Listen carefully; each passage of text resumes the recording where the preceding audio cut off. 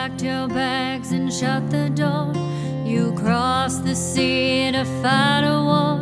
You didn't know just what would happen to ya. Stepped in the dirt, boots on the ground, and gunfire was the only sound. And to yourself you whispered hallelujah, hallelujah, hallelujah, hallelujah, hallelujah. Well, folks, it's time to welcome back an old friend. John Weir is back with us, and this time he's going to talk with us about some of the more exciting parts of his tour in Vietnam. So welcome back, John. Hey, thanks for having me. I really appreciate it. Sure. Let's start with. I know you got there just in time to have some fun in Hue City. So why don't we start with that and see? We haven't really talked much about this, and it is an incredibly important battle. So why don't you start with that and let's see where this goes. Okay, fine. Got in country 15, 16, 17th of January of 1968. Excuse me, and we came into Da Nang and went over to Phu Bai, and Phu Bai at that time was the old rear area of 3rd Marine Division. They had already moved up to Quang Tri, 20, 30 miles north. But I came into the rear area, and that's where 3rd Tank Battalion's headquarters was still located. And when I got there, the last 4 remaining tanks had just left to go up to Quang Tri to the new location. And unbeknownst to me, they went up Route 1 and got mixed up in the North Vietnamese attacking Hue City. And there was quite a battle going on up there. And, of course, I was back in the rear. And luckily, I wasn't one of the crewmen that went on that tank. And by the way, of the 14 original crewmen, only 2 weren't wounded and medevaced, Wow. And 1 was killed there. So anyway, I sat in the rear and sat on the line, and one day it actually ended up being about the 3rd or 4th day of the battle, the first sergeant or one of the office folks said, "Ware, get your Willie Peter bag and get up to the flight line and get on the helicopter. You're going into Hue City." And 2 other guys, Al Escobar and another fella, and I took a jeep and got on a jeep and went down to the flight line, and one of those banana helicopters, CH-46, the 46, came down and 46 and came down and lowered his ramp. He did not land. He lowered his ramp, and we ran up into the helicopter, and we were the only 3, besides the crew, we were the only 3 on the helicopter. And then he picked up and hovered for a couple of seconds, and one of the shore party guys hooked on a big load of ammo, and we had the ammo hanging down below, swinging back and forth, and the helicopter was swinging back and forth. And I was way more worried about the helicopter crashing than I was about going into Hue City and having my first taste of combat. Anyway, we got in and dropped off the load at the LZ, and then came down and landed. And as we got off the helicopter, the North Vietnamese on the other side of the river were shooting into us, and of course I had no idea what was going on other than there was a lot of noise. But jumped out of the helicopter and started running toward a wall, if you will, that was behind. A bunch of Marines were behind it and stuff. And we had to actually yell at the Marines to stop shooting toward the North Vietnamese so they wouldn't shoot us. So that was pretty hairy. We went around the corner and found out where the tanks were, and we got to the tanks. And the platoon leader at the time, I was a corporal at that time. I'd already been in the Marines about 18 months, and the Corporal Ware, I know you're corporal, but you haven't had any experience, so you're going to be the gunner on this tank, and you're going to have a lance corporal as the tank commander. And I said, yeah, that's okay with me. I'll be inside the tank. So, I really did not. I knew I wasn't ready to be in combat as a tank commander yet. Yeah. So anyway, we then spent the next 10 or 12 days kind of on a reaction force where we would sit and wait until the grunts hit a resistance pocket, if you will. And, of course, we call that hitting the shit. Mm-hmm. And they would call us, and we would sit behind a building or sit, a block away from where they were actually operating. They would call us, and we would come charging down the road and guns ablazing and, take on the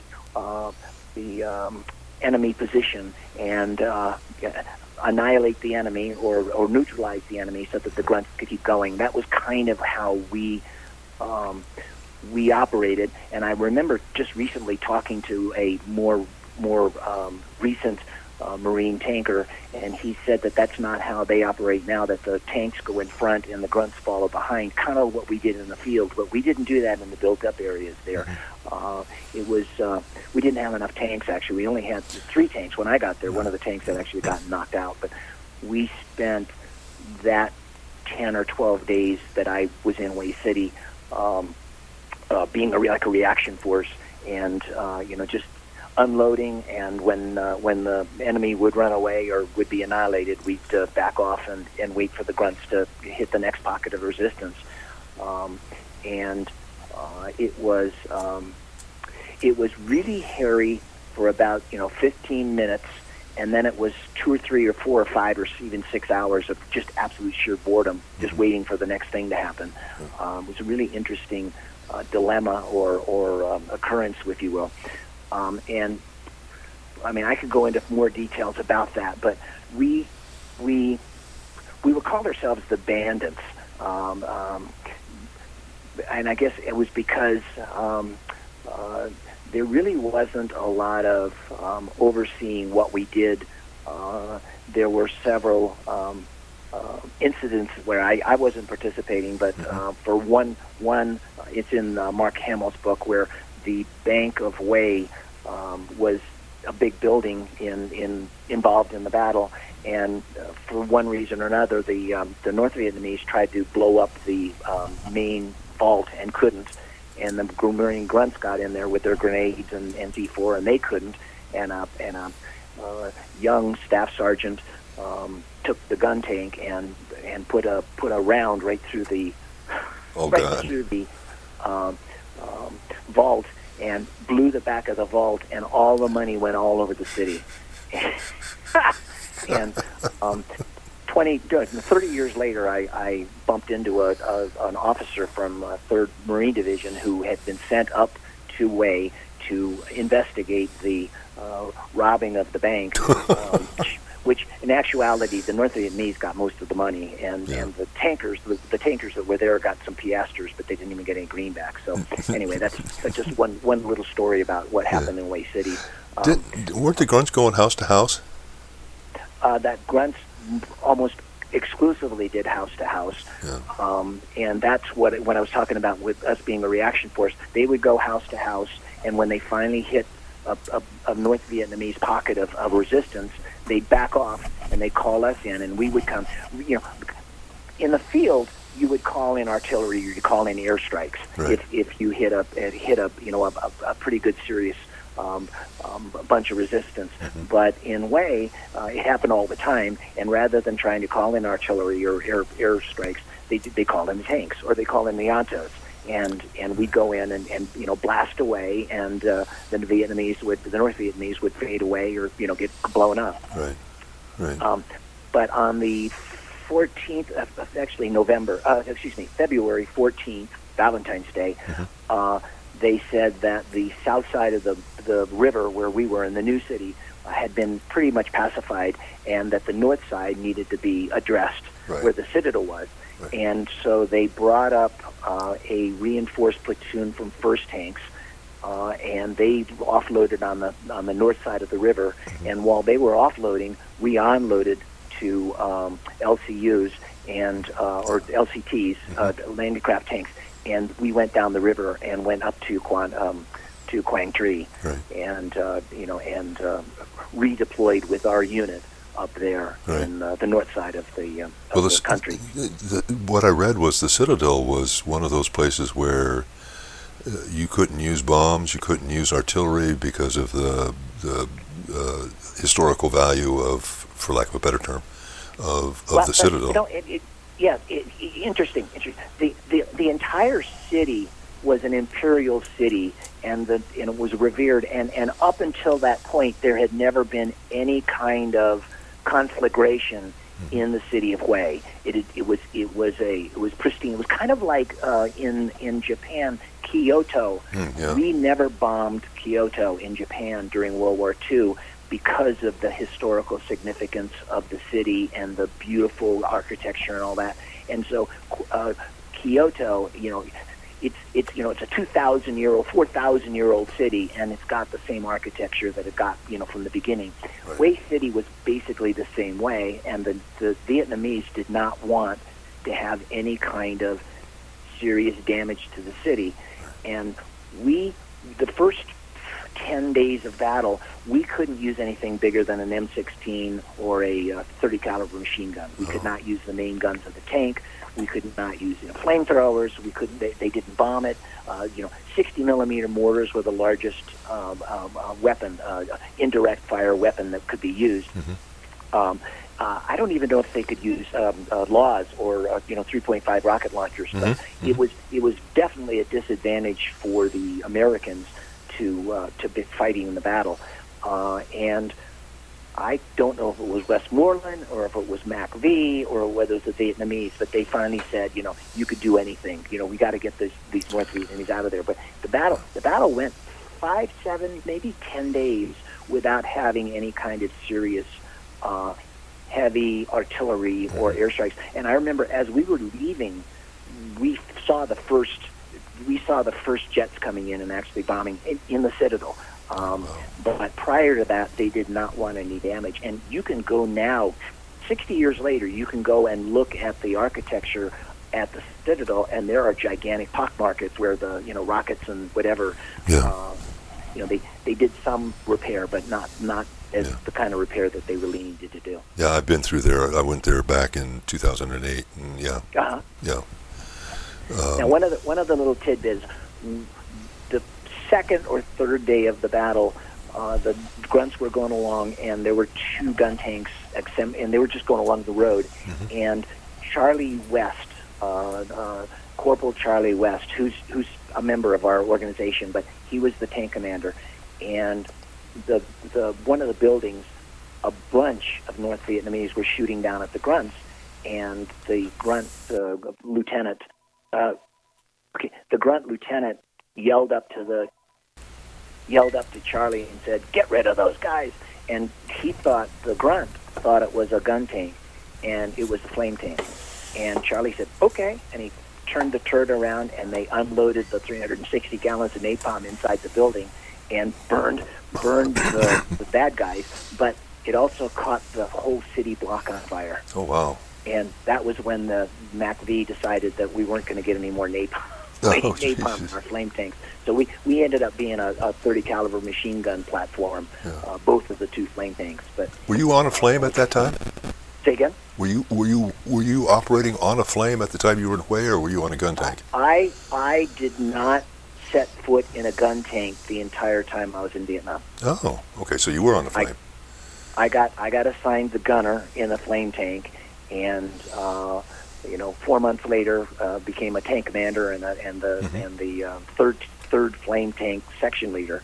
But I was in the flame tank the entire time, and of course, prior to that, I'd been in the gun tank in Camp Pendleton. I'd been in the gun tank for 18 months. Yeah.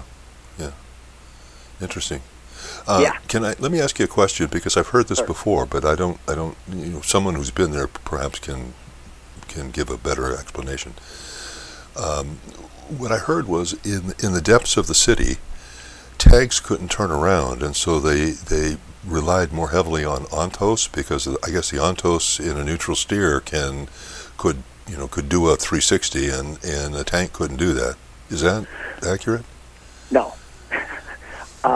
In the old part of the city, in where the Citadel is, that was, mule carts could go around, and tanks had a hard time in the very, very old part of the city. Where we were on the south side of the city, it was like Paris. It was big, wide boulevards and beautiful streets and covered trees and all that kind of stuff. So in the very, very old part of the city, the 2,000-year-old part of the city, yes, that was a bad part of, and tanks could not. I mean, you could barely even turn the turret sometimes. And they did not have, specifically in the old part of the city, the tanks didn't even go. They went around the outside, but they didn't spend a lot of time inside the city. The Ontos, when I got there, again, it was about the fifth day of battle, and there is he's since passed away, but there was a guy named Ron Christmas who ended up being a 2 or 3-star general. He was a lieutenant colonel and a regimental commander. He was in charge of Task Force X-Ray, which was all the Marines that were in Way City during that time. And I personally heard him over the radio say, "Get those goddamn noisy RPG magnets away from my men," which meant he wanted the tanks away from his men. He did not like tanks. They were too noisy. They were too, they attracted bad, rounds, yada, yada, yada. He loved the little Ontos. Now, part of the reason he loved the Ontos was a infantry weapon. It was an 0352 was the MOS for the Ontos crewmen, and he loved the Ontos. And I think the other part of that was that the grunts used 106s mounted on mules as a offensive weapon, but Christmas did not like noisy tanks, and so the grunts, the Ontos got a lot of attention from the commander of Task Force X-Ray. Yeah, I heard they got quite a whooping too. Always. Their armor is about as good as a Jeep. And so what they just the tanks did the same thing a lot, and that was you hide behind the building. When you get called out, you go running around, you scoot around the building, you shoot, and then you scoot back behind the building again. The Ontos did that a lot there, but everybody, it was everybody's time in the barrel in Way City. Yeah, I can imagine. Appreciate that a lot too. Yeah. That's interesting. So we ended up leaving Way around the 15th of February, and first tanks took over the north side and fought the north side and ended up with the grunts clearing out the Citadel for another 15 days. It's a 28 or 30 day battle, but we ended up going out on the South China Sea and going up the coast and coming into Dong Ha at the boat ramp and deploying from there. Via Qua Viet? Yeah, up to Qua Viet, absolutely. Just as a side note, I find it interesting that the powers that be would not want the buildings hurt, but the fact that 2,000 to 3,000 of their own citizens were rounded up and shot in the square is, that's okay, I guess. The Vietnamese have got a way different culture than we do. Yeah, that's for sure. Yeah. Okay, well let's switch for just a second to a slightly lighter, maybe, topic. Typhoon Bass. Can you describe to our listeners what it's like to be in a typhoon? Well, a typhoon is a hurricane in the Far East. Right. It's exactly what a hurricane is, only they call it a typhoon. So here we go. I went on R&R in July or late July, early August. Went to Hawaii, met my fiance. We had a great 5 days. Came back, and as I came back, all of Charlie Company, I was part of Charlie Company. Third Flame Section was part of Charlie Company, and we'd been up on Cam Lo Hill. And when I got back, I got to Dong Ha and to Alpha Company, where the maintenance yard was, and there was Charlie Company, completely, every swinging person in Charlie Company, all the equipment, all the 6x trucks, everything was in Dong Ha, and they were on their way to go up the Qua Viet River and to offload at a place called Mai Si Tai, which about 3 months earlier had been a gigantic battle called the Battle for Dong Ha, where the 4th Marines, a platoon of 4th Marines, which is about 250 guys, walked into a division of North Vietnamese. Yeah, and magnificent it was a 3-day, unbelievable battle. Yes. Unbelievable battle. And we can talk about that later. But anyway, Charlie Company was going to be a blocking force for the natural venue of what the North Vietnamese would come down. They would pass Gia Linh and just come down into South Vietnam. And Charlie Company became the blocking force, if you will, in that area. And so we ended up going there into this bombed-out village and setting up camp there and making a strong point. And about 5 days into that positioning and being positioned there, I got a call that they wanted my flame tank up to C4, Charlie 4, which was on the ocean, up the coast a ways. Right. And so, and of course, they just said, where, take your tank and go. And usually when you did something, you took 2 tanks. And we didn't do that. We just took my tank and we loaded up on a boat. And we got to the Qua Viet, mouth of the Qua Viet River, and it started raining. And it started raining. And it rained harder. And it rained harder. And we couldn't get across the river to head up to the beach, to get up to Charlie 4 and to Oceanside, Ocean View. We couldn't get up there. They didn't want to have any what do they call them? Rough Riders. Columns of trucks and Ontos and tanks to go up to there, to go up north. And they said it was raining too hard. And it turned out it was a typhoon. And I knew what a typhoon was because I lived in Japan before and lived in the Far East, with my dad in the military and all that. But nobody really knew what a typhoon was. And I mean, it rained and rained and rained, and everything flooded, and they didn't have a place for us. We couldn't stay in the tank. The tank was, full of water. So we ended up going into a tent that was the mess hall's storage tent, and we slept for 2 or 3 days. We slept on pallets and wrung out all our bedding and whatever. And it was wild. And about the third or fourth day of this incredible rain, finally I flagged down a boat, and the Navy boat, and they took us across the river, and I just said, screw it, we're going. And we ended up going up the beach by ourselves.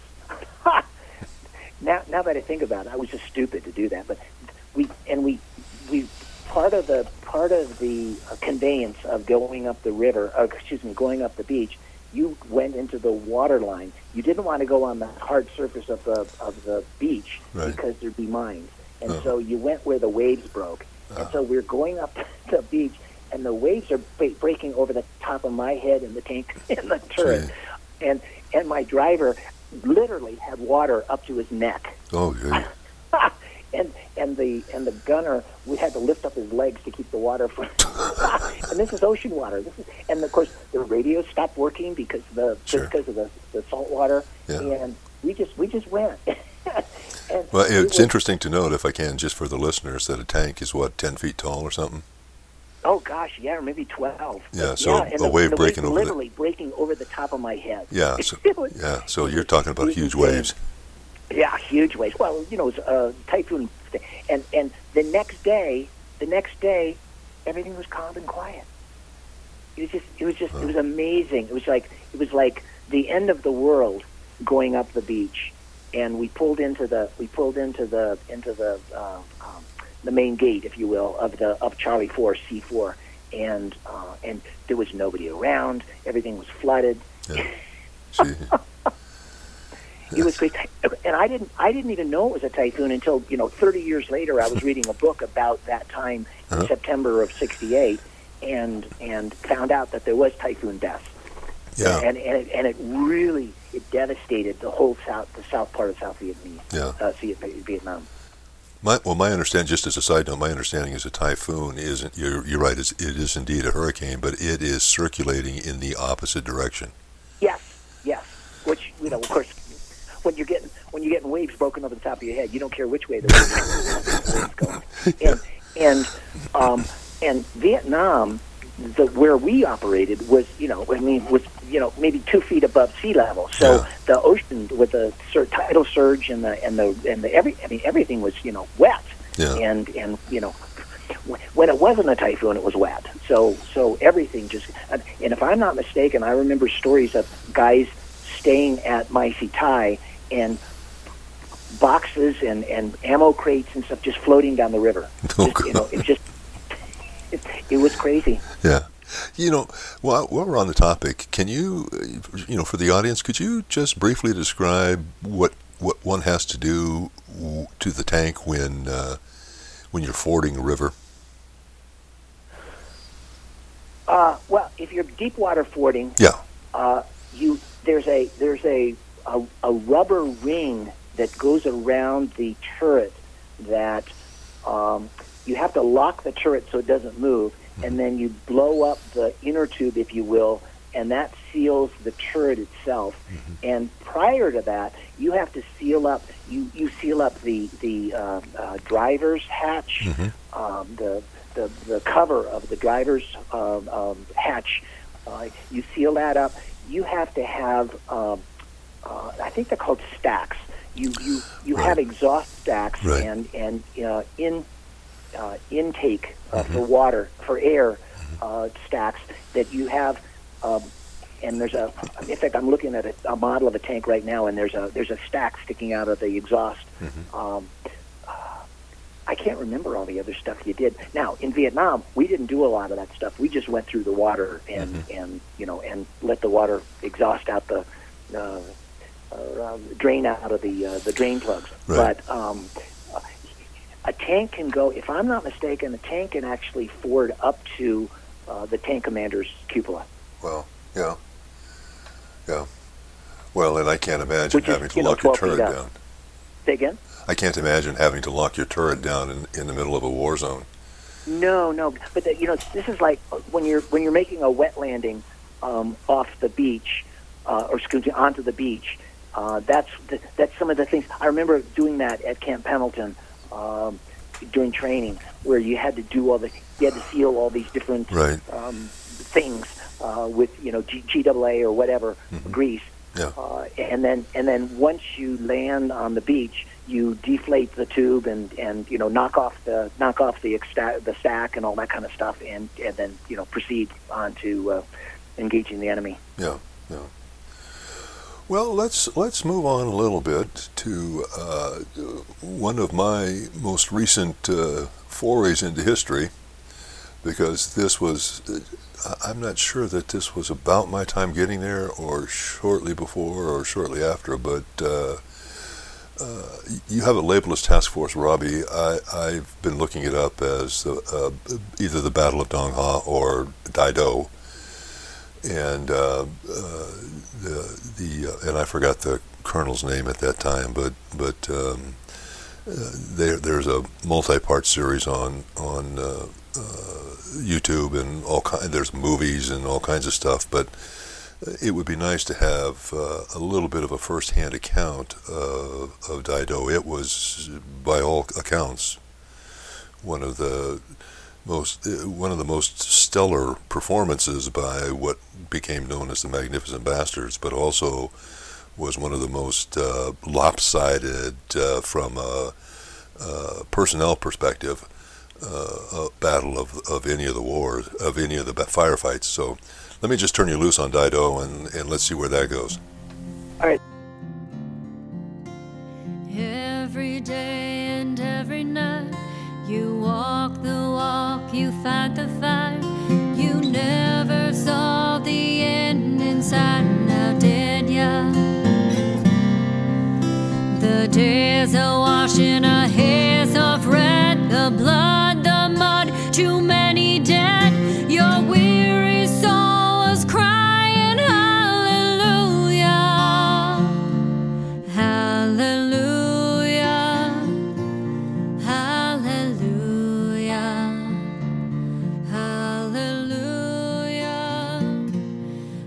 let's back up and set the stage a little bit. Okay, the Marines always have, or usually always have, tank support for the grunts, and a tank battalion, deployed tank battalion, would have 6 tanks with this regiment and this tank, 6 tanks with that regiment, and they divide up the tanks with the different grunt outfits.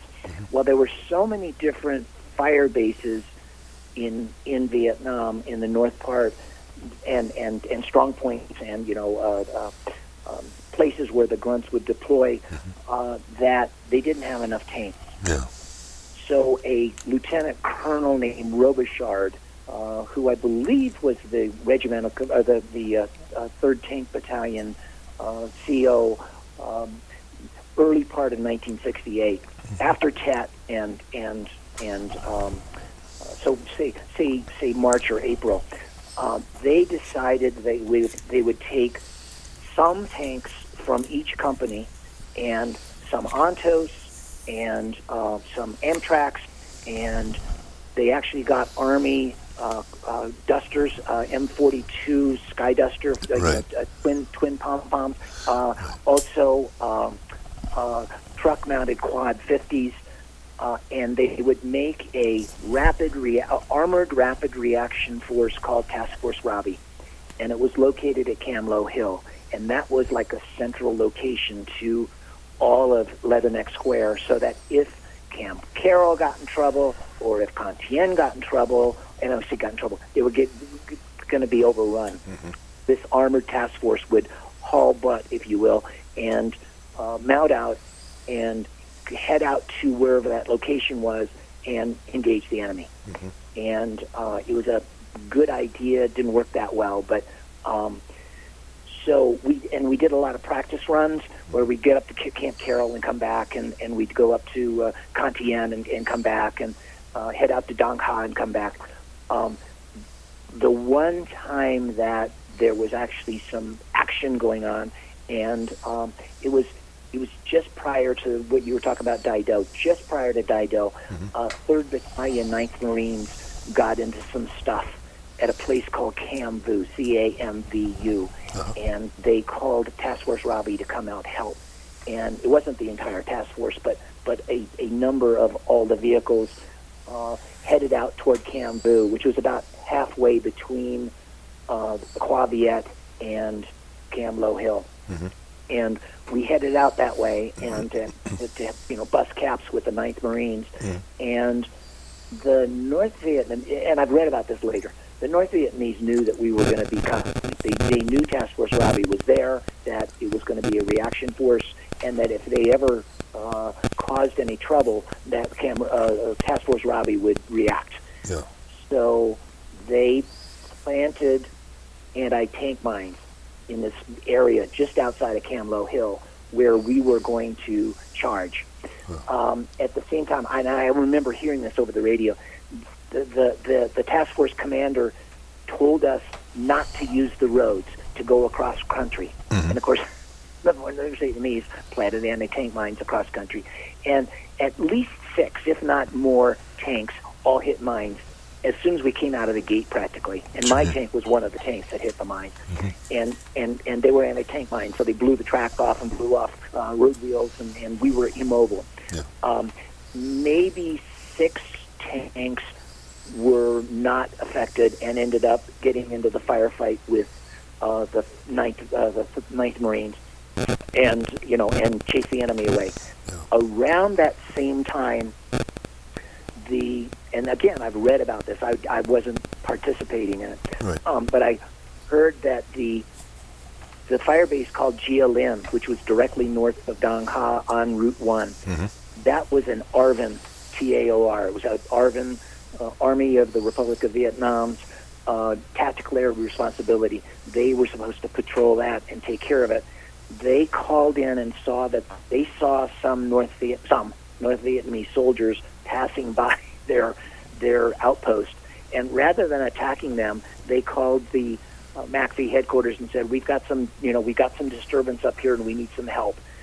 So that was not nobody knew this at the time, but a division of North Vietnamese regulars were coming down to attack Dong Ha, to the huge sprawling base of Dong Ha. They were going to overrun Dong Ha.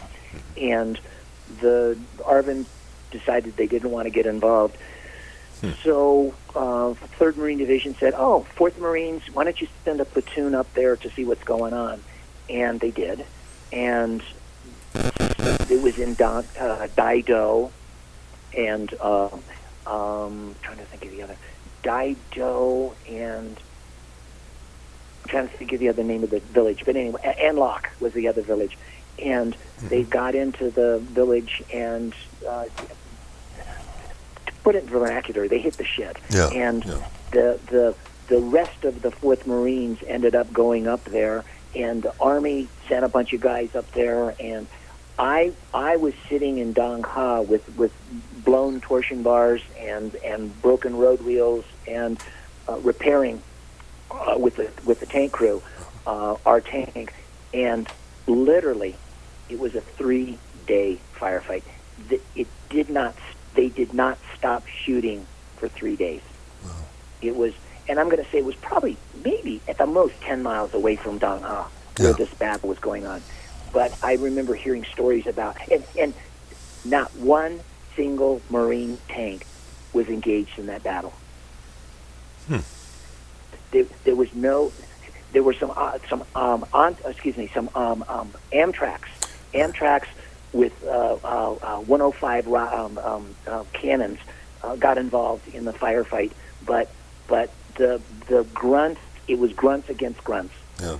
And arty and airstrikes, but it was, there were no tanks, there were no Ontos involved in that battle. Yeah. Just because, first of all, the Quaviat River kept anybody from being able to cross. It was too deep and too big. Right. So anything on the south side, they did not have anything permanently assigned to the north side of that battle. And that's one of the reasons why they ended up, in August, sending Charlie Company 3rd Tanks up there, was that there'd be a permanent presence of tanks and Ontos up in that part of the world. Right. But there weren't any. So the grunts, I read stories where the grunts, they wanted to take the buttons off their uniforms so they could get lower to the ground. Yeah. And they felt like they wanted to crawl inside their helmets. The incoming fire from the North Vietnamese was so bad. Yeah, I actually I wish I could remember this guy's name, but the colonel was talking about that. Yeah, that it was just nonstop, and they took heavy casualties. They gave way more better than they got, but you know, yeah. Well, and I don't, honestly, I don't know what actually caused the North Vietnamese to turn around. They could have, I've read somewhere where they could have kept going and they could have ended up attacking Dong Ha because the resistance, the Marine resistance was quote unquote so weak compared to what the people they had. But they just showed such tenacity. The Marines showed such tenacity. You know, they fought to the last man kind of thing. Yeah. And the North Vietnamese decided to turn around and go back to go to North Vietnam. Yeah.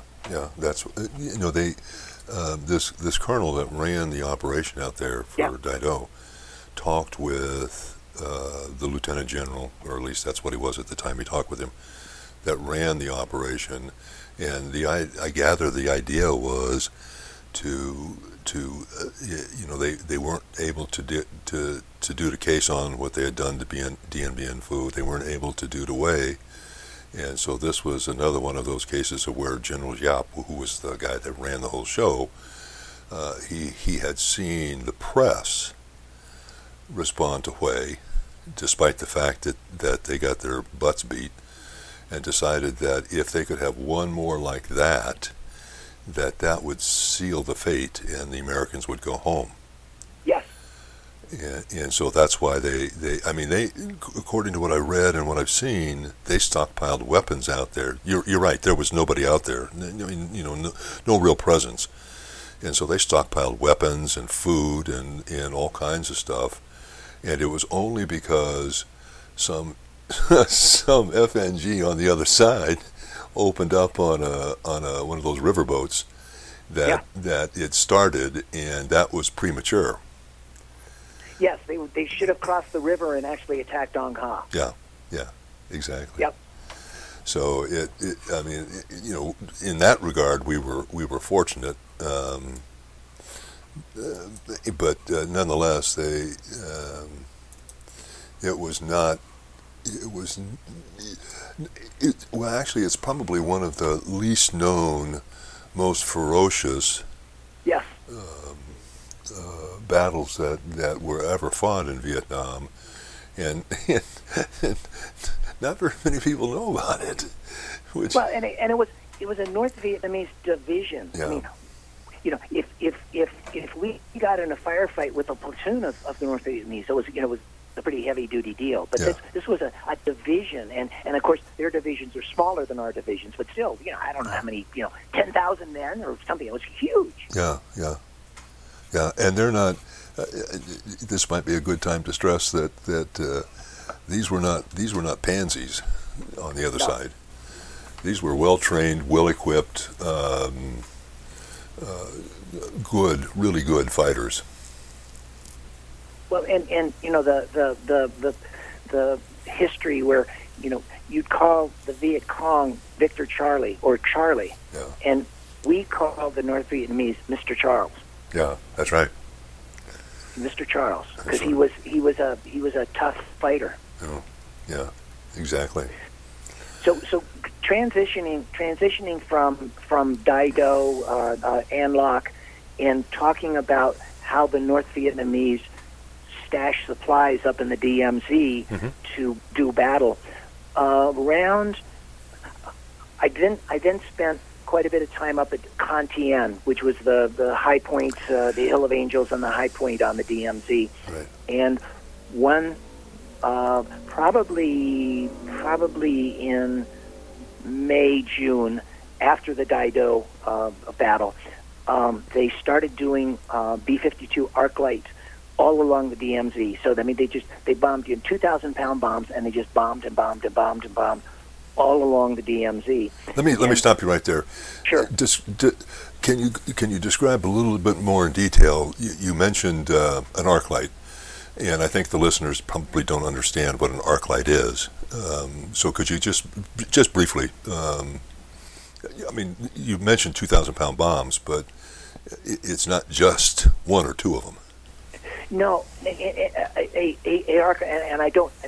You can't quote me on what the numbers I'm gonna do. But let's just say that the B-52s were based in Guam, and the B-52 bombers, and they would deploy 10, 15, 20 of these bombers, and each one had, I think it was like 60 2,000-pound bombs. I mean, it was a lot of bombs. Yeah. And they would go all in they would go in a row, and they'd drop their bombs. So 60 times 10, so 600 2,000-pound bombs would be dropped in a fairly small area. Right.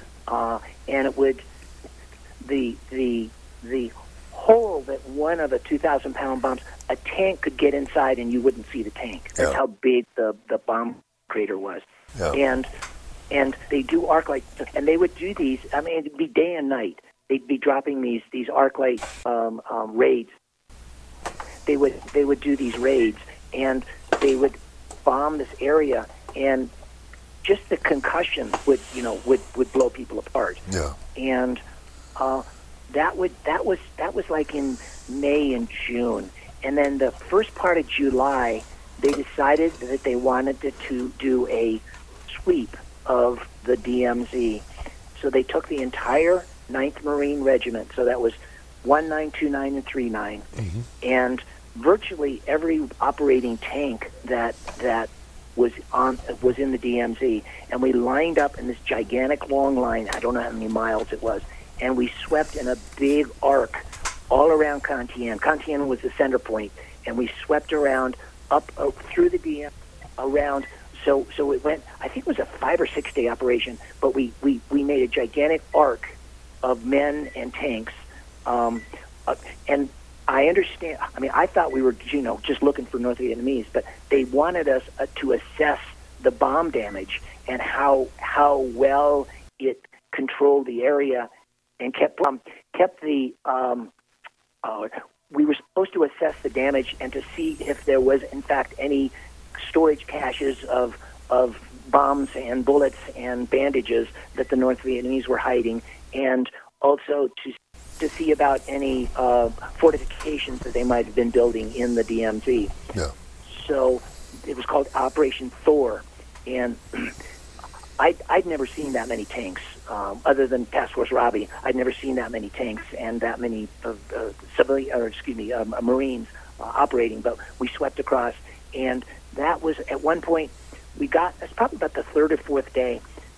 We were sweeping along, and all of a sudden, a bunch of North Vietnamese started shooting at us, and so our tanks were kind of in a straight line, in a column, if you will, and we made a left turn and started going into the tree line where the North Vietnamese were shooting at us, and my tank, there were some grunts in front of my tank, and they were, hiding. They were hunkered down so they weren't going to get shot, and I stuck my head out of the cupola and I said, "Get out of the way!" And I screamed at them, and they slipped. Too late to help you hear a shot. You know you're in a deadly spot. You never thought the day would come, now did ya?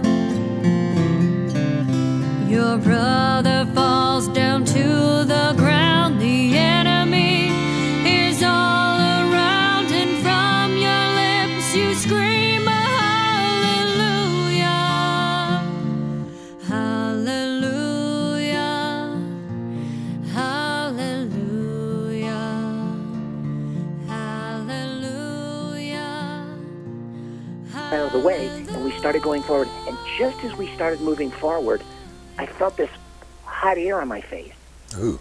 And I said, "What the heck?" And I mean, it was 100 degrees or more, and during that whole operation, it was, and the grunts were falling down and having heat prostration, and they were medevacing them out to the repose and all that kind of stuff. But this hot air just went across my face, and I went, "Whoa, that's weird." And we charged in and took on the enemy, and it was really a rear element of the North Vietnamese. It wasn't a gigantic battle or anything. It was probably lasted 30 minutes at the most, and a bunch of other stuff happened during that time.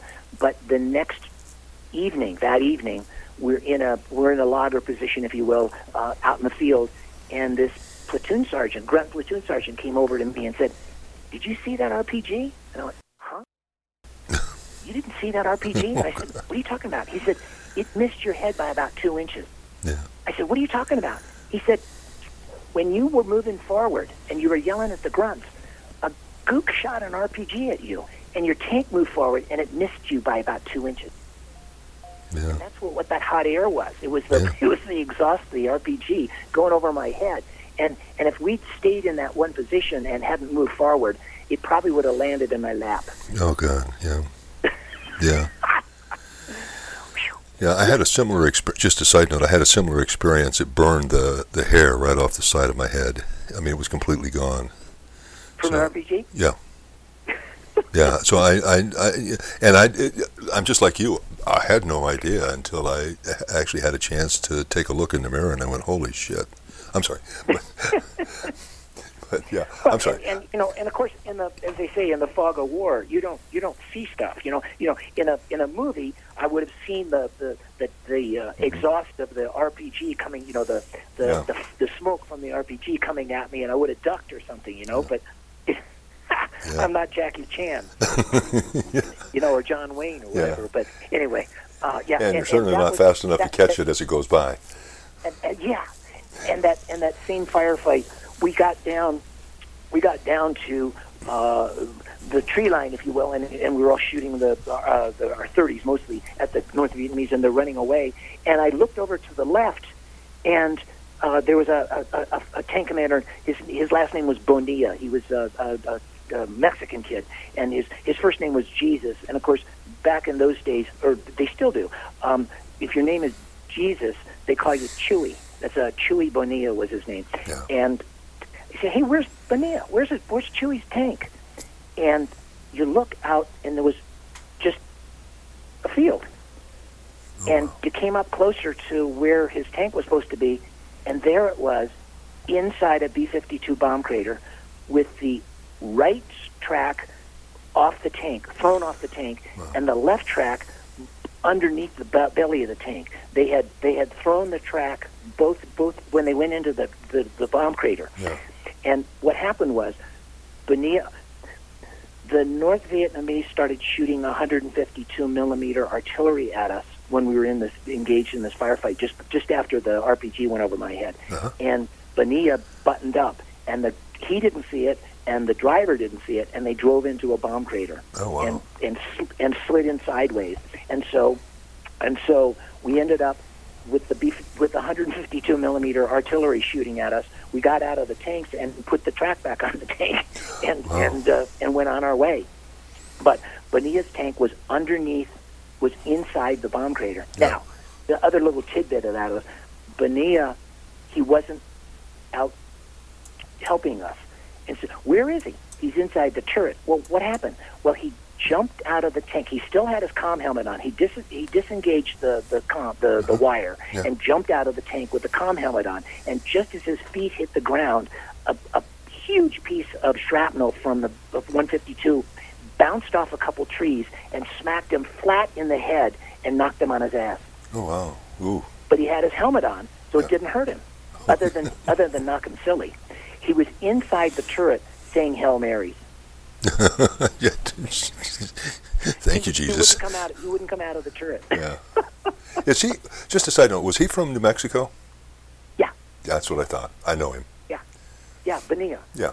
Good guy. Yeah. Crazy guy. In fact, I got several photos of him at the Dong Ha Club, the Alpha Company Club. We've got a stack of beer cans, a big pyramid of beer cans, and me and Bonilla are sitting there drinking beer and having a good time. That's Bonilla. Yeah, interesting enough. Let's shift gears. Let's talk about Hammer and Anvil. Blocking force. Uh-huh. You were on a blocking force of some sort at one time? Yeah. The first, we practiced it a lot, where the infantry and tanks would be sweeping through an area, and they scare up some bad guys, and so there would always be a blocking force, if you will. There was a static group of people, tanks, ontos, grunts, whatever, and they would the sweeping guys, the guys that were sweeping the area and trying to scare the bad guys away. There would be a blocking force where the bad guys would hammer and anvil. So that the hammer is the guy sweeping, and the anvil is the guys blocking, and they would. The bad guys would not know because the blocking force was quiet, and they would come running into the blocking force and get annihilated. It was you know what? Probably the Romans probably figured that out, or maybe even the Chinese before that. Yeah. But it was a hammer and anvil movement that they did a lot, so one time my tank. The Army decided they were going to come up and show the Marines how to do it. And so the 7th Cav came up, and there must have been 1,000 helicopters and 1,000 APCs, armored personnel carriers. They didn't have a lot of tanks, and they were going to sweep this area south and west of Cam Lo, and they wanted to have some flamethrower tanks to help them with their blocking unit. Okay. And so we went up to the mountains and sat in this area and waited for the blocking. We were the blocking force and waiting for the sweep to come through. Right. And I really don't remember seeing a whole lot of Vietnamese, and I also don't remember seeing a lot of Army guys coming toward us, sweeping. I don't even remember what happened, but two things happened. One, the captain that was in charge of our area, the blocking force, came up to us and demanded that we get water and shave. And I said to I was the section leader, so I said to the captain, I said, Marines don't shave in the field. He says, Marines shave in my field. And so we ended up having to get out water and razors and shave for the captain. And then later, when the operation was over, the captain decided that he didn't see enough action, so he wanted to go find a village, a VC village, and destroy it. So we're driving along. Now get this, it's Easter Sunday. We're driving along, and all of a sudden we come up to a village, and the captain says, burn it. Jesus. So we took out our flamethrowers and burned it. And we found out later that that was a friendly village and it wasn't a VC village. Oh, but the Army had us burn it. Yeah, well, bless the Army. They're Yeah. and you know, the idea that that's the kind of guy that captain is kind of guy that could get everybody killed really easily. Yep. He wants to get a medal. Yeah. He wants a Silver Star. Yep, exactly. That's what he was looking for. He was, and they don't care who they step on to get it, but No, gosh, no. Let's engage the enemy. Yeah. Charge! yeah. Yep. Yeah, that's too bad. I was lucky enough. I don't think I ever had to deal with anybody like that, but I know I've heard people talk about that, and you know, frag grenades come to mind really quickly. Yes. Well, I do have another story like it. Bob Peavy was up at Ocean View, which was the furthest north outpost right along the DMZ, and it was a forward observer base for the USS New Jersey to shoot into North Vietnam. But one day, a group of Army tanks and probably a company, so let's just throw out a number, say there was 15 tanks, came up to Ocean View, and they said, we're gonna sweep this area. And Peavy said to the captain, the captain of the Army tanker, said, there's a lot of mines out there. You probably ought to wait and have the engineers sweep the area. And he said, we don't need no engineers. And they lined up in a column, not a column. They lined up on line, and they charged across the sand dunes, and every single tank hit a mine. And the Army retrievers, there were 3 of them. They worked for like 3 days to pull the tanks out of the sand. Yeah. But they showed us how to do it. Yeah, they sure did. Yeah, that's I had a run-in with not a run-in, but a conversation. We were out on headed out towards a sweep, and there was an Army tank that was along the side of the road, and it just so happened we stopped, and my tank just ended up right next to his, and I looked over and said, well, what's up? And he said, well, it's broken. I said, well, we could probably fix it if you want us to. Oh, no. They're sending a retriever out, and the mechanics will take care of this. And I thought, good luck, buddy. That's not my cup of tea. I'm sitting around waiting for somebody to shoot at you? You got to be kidding me. Yeah, no. I have some friends now that were in the 69th Armor, which was strictly armor. There were no grunts. It was tanks and APCs, and they would throw a track. They wouldn't fix it. That wasn't their job. The retriever came out, and the mechanics would fix it for them. Or the machine gun wouldn't work. They'd call an armorer out to fix it. They didn't dirty their hands. Working on maintenance on the tank. Other than checking the oil, that was about all they did. Yeah. I cannot imagine 30 caliber going out and not doing something really fast. Yeah, absolutely. Crazy. Yeah. That's very interesting indeed. The Army has a different rule of operation, I think. That. Well, let's back up for a second. Here I am in Way City, and there's a tank off to the side of the road. It's an Army tank, and it's off to the side of the road, kind of mired in some concertina wire. Oh, okay. And it turns out they were there during the battle, but they got there the first day. They were actually assigned to it, or they were driving through whatever. And the driver got so shook up that he drove into a benjo ditch, one of the open sewers. Yeah. And in doing that, also got entangled in barbed wire. So the tank commander said, abandon the tank. And they took a thermite grenade and put it in the breech of the tank and burned up the breech of the tank with a thermite grenade, and also burned up the radios. And they abandoned the tank. Oh, my Perfectly God. fine tank. Oh, Jesus. Yep. I actually got a photograph of that. That's There incredible. was one Army tank in Way City during the battle.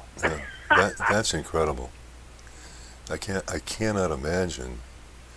Boy, would we get our asses chewed for that? Oh, you could probably get thrown in the brig. Yeah. Yeah, that's incredible. Geez, can't believe it. Let's. You've intrigued me. I've heard about this rat patrol stuff.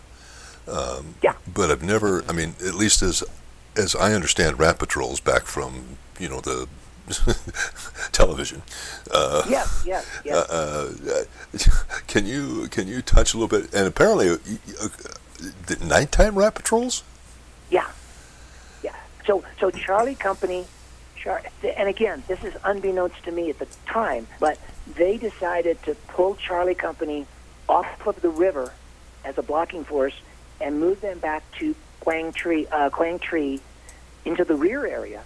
And as it turns out, they were getting ready for Nixon's Vietnamization of the war by eventually pulling the Marines out of Vietnam. Right. And the first unit to come into Vietnam was the 9th Marines with Charlie Company 3rd Tanks.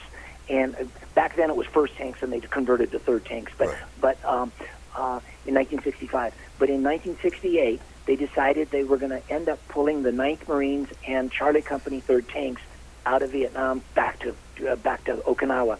And they decided it was in like October, November of 68 when they were going to do it, and I think they ended up a year later in 69 actually pulling them out. But so we were in Quang Tri sitting around, warm showers, warm chow, cold beer, living in hardback hooches, and they decided that the North Vietnamese might want to mine the main supply route, MSR, between Quang Tri and Dong Ha. And Dong Ha, again, was the big, huge, sprawling base that was the main base in that part of the DMZ. Right. So they decided that they wanted to have tanks run up and down the road all night. And so what we did is we had one gun tank and one flame tank, and we would start on Quang Tri at 6 o'clock. And we'd go up to Dong Ha, and we'd park our tanks at Dong Ha and wait 2 hours and come back down the road, and then turn right around and go right back up the road again, and then wait for 3 hours and then come back down the road, and then sometimes turn right around, and sometimes we'd wait 5 minutes and we'd go, and sometimes we'd wait 3 hours and we'd go up and down the road. And I just off the top of my head, it was probably about 6 miles, right. 7 miles. Yeah. It wasn't that far. But what we were doing is we were disrupting any kind of bad enemy activity that might be happening, especially trying to plant mines on that MSR, which, a massive... Quang Tri was pretty close to the ocean, and that's where a lot of the supplies got offloaded from Navy ships. Right. And then they take them trucks, and they truck up to Dong Ha, and then go on into the rest of the DMZ, up to Camp Carroll and, Khe Sanh and Quang Tri or Cam Lo, and et cetera. So we did this thing at night. We'd stay up all night, and we'd go up to Dong Ha, sit for an hour, shoot back down the road, and did that all night. Jeez. And 99% of the time, nothing happened. Yeah. One time, we're at Quang Tri. They come over the radios and say that the CAC unit, the Combined Action Platoon unit, halfway up the road, had some stuff going on in their wire, and they wanted us to get up there. And so we hauled balls, and of course, 2 tanks going up the road makes a lot of noise, and I guess we chased the bad guys away. But that was the closest we came to any kind of action, with one more exception, and that's we were at the south gate, the main gate of Dong Ha, off to the side of the road. Both tanks we were on the side of the road, but we were off the road and kind of in the bar ditch, if you will. Yeah. And there was a hill that you couldn't see oncoming traffic, and it's just starting to daybreak. It's just starting to the sun is just starting to come up, and you're just barely able to see without lights on. Yeah. and an ARVN truck loaded up with ARVN comes barreling up the road and comes up the hill, and the driver sees our tanks sitting by the side of the road, and obviously he panics. He doesn't know what to do. And he starts swerving, and he actually crashed into my tank. Oh, God. And the ARVN soldiers in the back went flying all over the road, and he kept driving. Oh, and God. And his tire is like going, like a clown car Yeah. with the tire wobbling. Yeah. The tire's wobbling, and the grunts are trying to run and catch up to the truck. And the truck bent my fender back underneath the track, and I couldn't move. Oh. And steel reinforced bars and all that stuff. So I Right. ended up calling the Dongha, and they came down with a welder and cut it off. Yeah. But that was the other. That was the other action that we saw. With ARVN in a 2.5-ton truck crashing into my tank. Yep, that sounds kind of like the ARVNs. That's why do anything? Oh, I'm sorry, never mind. I was going to go someplace and I just. And then my very last rat patrol. Yeah. We came in. We came into the company area, and Hadler, Corporal Hadler, the office pogue, stuck his head out the window and yelled, "Hey, Ware, we got your orders. Get your stuff and get down to Da Nang before the plane leaves without you."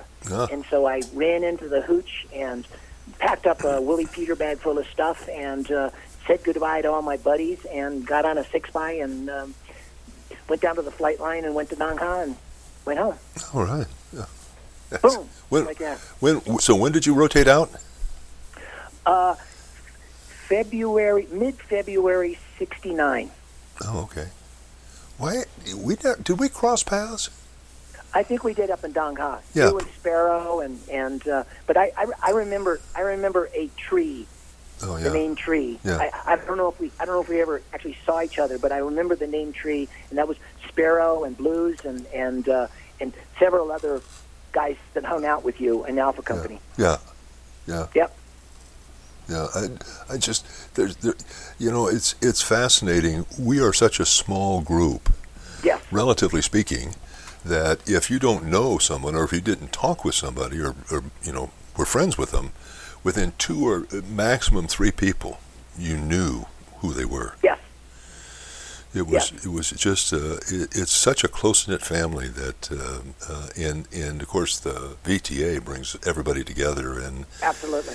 and suddenly you're sharing stories and you go, oh yeah, I was there. I remember that.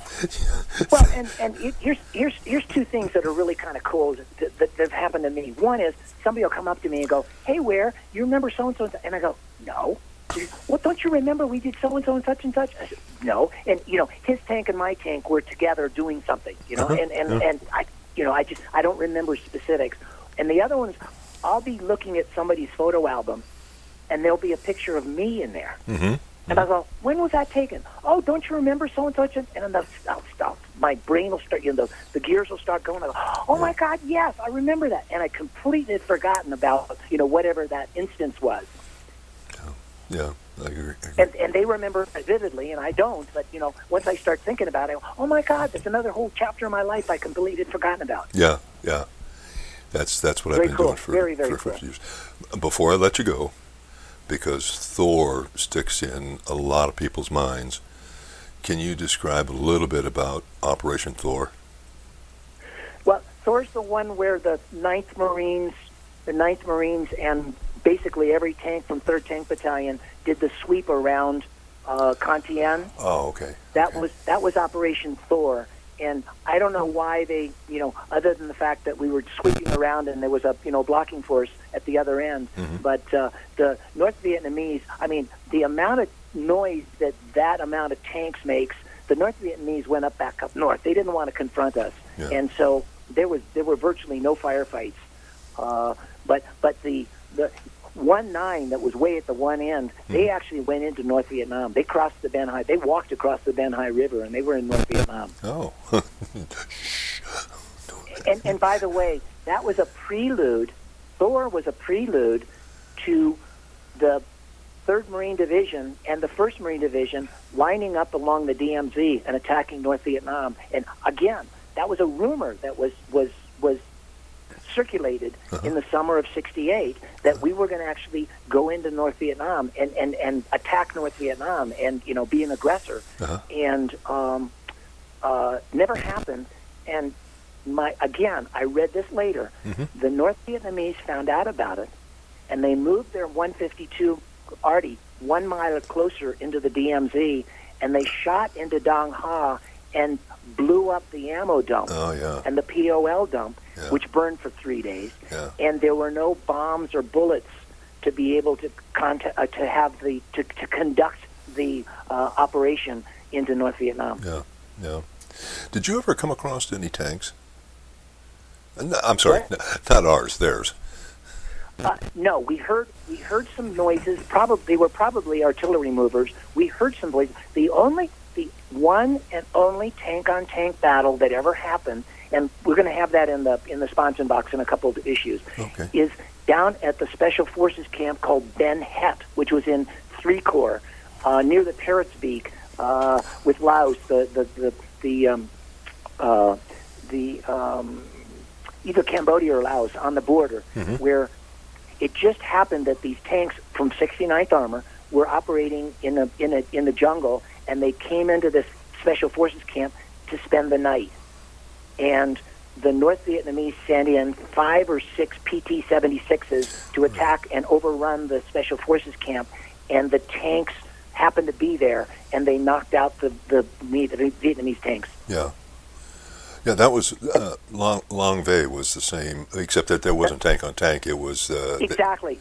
They had the Green Berets had laws, and the laws didn't work. Yeah, exactly. Yeah, what surprised me more than anything else was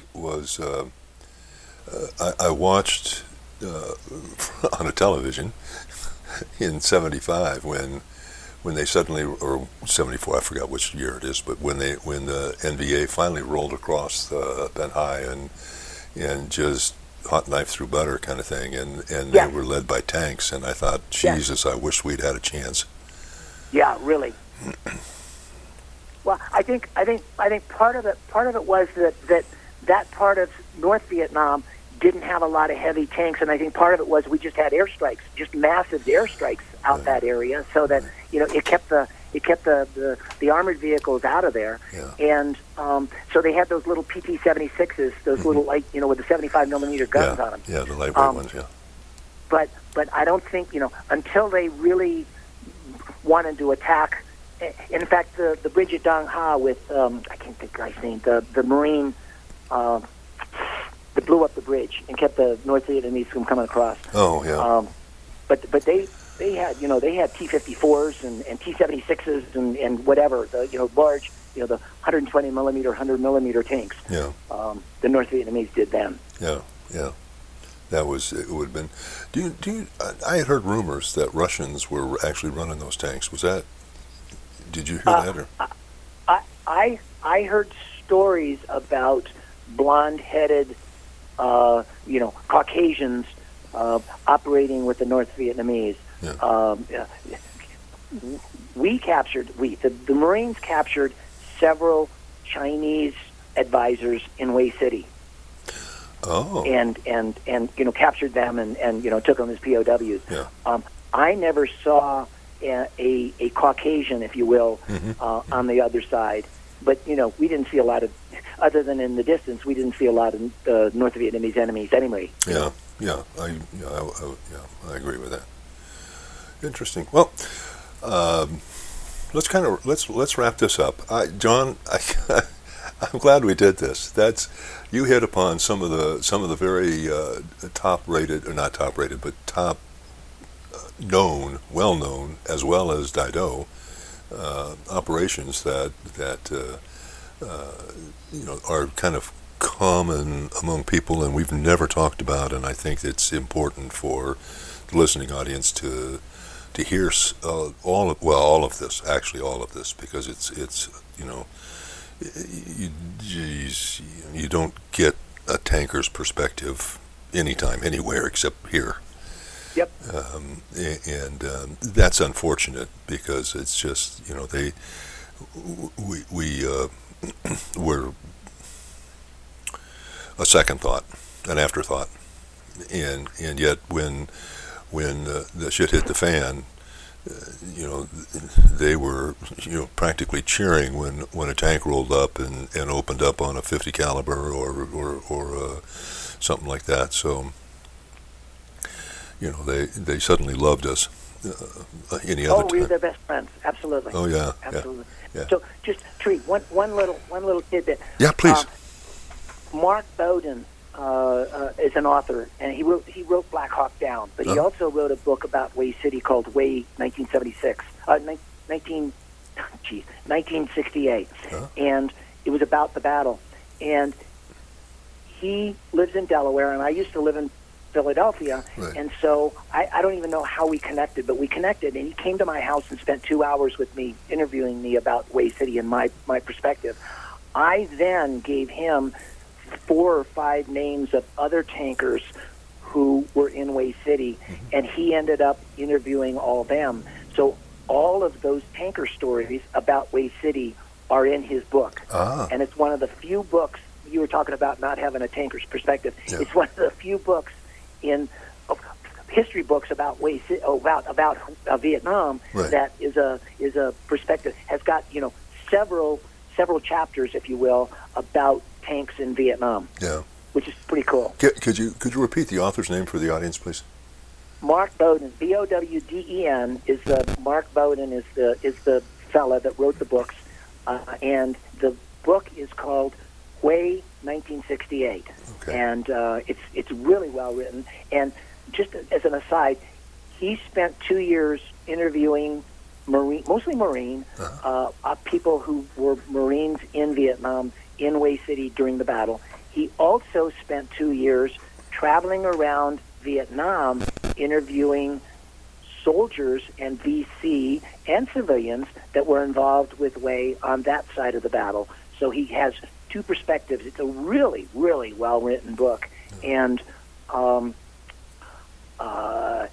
again, in fact, the book opens with a little Vietnamese girl riding her bicycle looking at all the ARVN Army people and gathering intelligence to be able to tell her brother, who's a VC, so that he knows what's going on in Way City. Yeah. Just really, really well-written book. Yeah. When I was back in Hue in 2008, there were 2 Vietnamese that came up to me. One was clearly not of age at the time we were there, but the other was.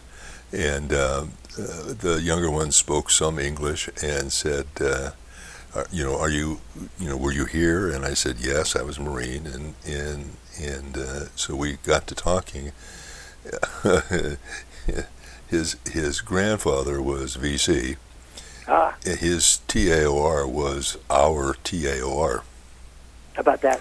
Yeah, and I didn't know whether to spit or go blind. I just, it's stark reality, I guess, that you don't expect. I was in Hue, and I was, I've been to Kyoto, for example, and I love the architecture and the gardens and all that, and I take that in, and that's what I was doing with Hue, and caught me completely off guard, just completely off guard. Yeah. So, it was the only person I've ever really. We met when we were in Hanoi. We met with a professor at the University of Hanoi, that had been a general in the NVA at the time, and I got a pretty good perspective and a fairly non-biased perspective on their operations and what they were doing and what they were trying to do and how they did it, and it was a fairly realistic approach to the wins and the losses and all of that sort of stuff. Of course, they were the good guys. Of course, you can't get away from that. But no. it was It's the only two I've ever talked with, to be honest with you. The only two that I've ever really had a chance to sit down and have some sort of a conversation. So, Right. yeah. Anyway, John, I want to thank you so much. This is terrific. Good. I'm so impressed with the members of our and just chat about all kinds of things, and it's just as the leader of the organization, clearly you lead the way in this regard, and I am so grateful, and I thank you very much. Any parting words for the audience? Well, on the other side of the coin, I'm so thrilled that you found a way to get the stories from the if you will, the recalcitrants who don't want to write and who really don't want to be on camera, but who are very interested in having a conversation and have a lot of experience to impart on us. Yeah, it's really been a gold mine that hadn't been. Absolutely, and you found the first nugget, which I think is terrific. Well, the nuggets are out there. These are great guys. There's no question about it, and they have a lot of experiences to relate to folks who just there are so few of us around anymore that, relatively speaking, that in so many generations have come around that it's. I had a question one time from a history kid. Well, weren't you in World War II? And I said, no, you got the time period all screwed up, friend. Yeah. So, No, I understand. Absolutely. These are invaluable, and like I say, our folks are just, I view them the same way. It's just an incredibly valuable resource. So I thank you. All right. Yes, sir. Thank you. Okay. Have the strength to carry on. You thought it'd be much better back home, did ya? You try each day, keep pushing through, but the battle lives inside of you. It's a cold and it's a broken hallelujah. Hallelujah. Hallelujah. Hallelujah. Hallelujah.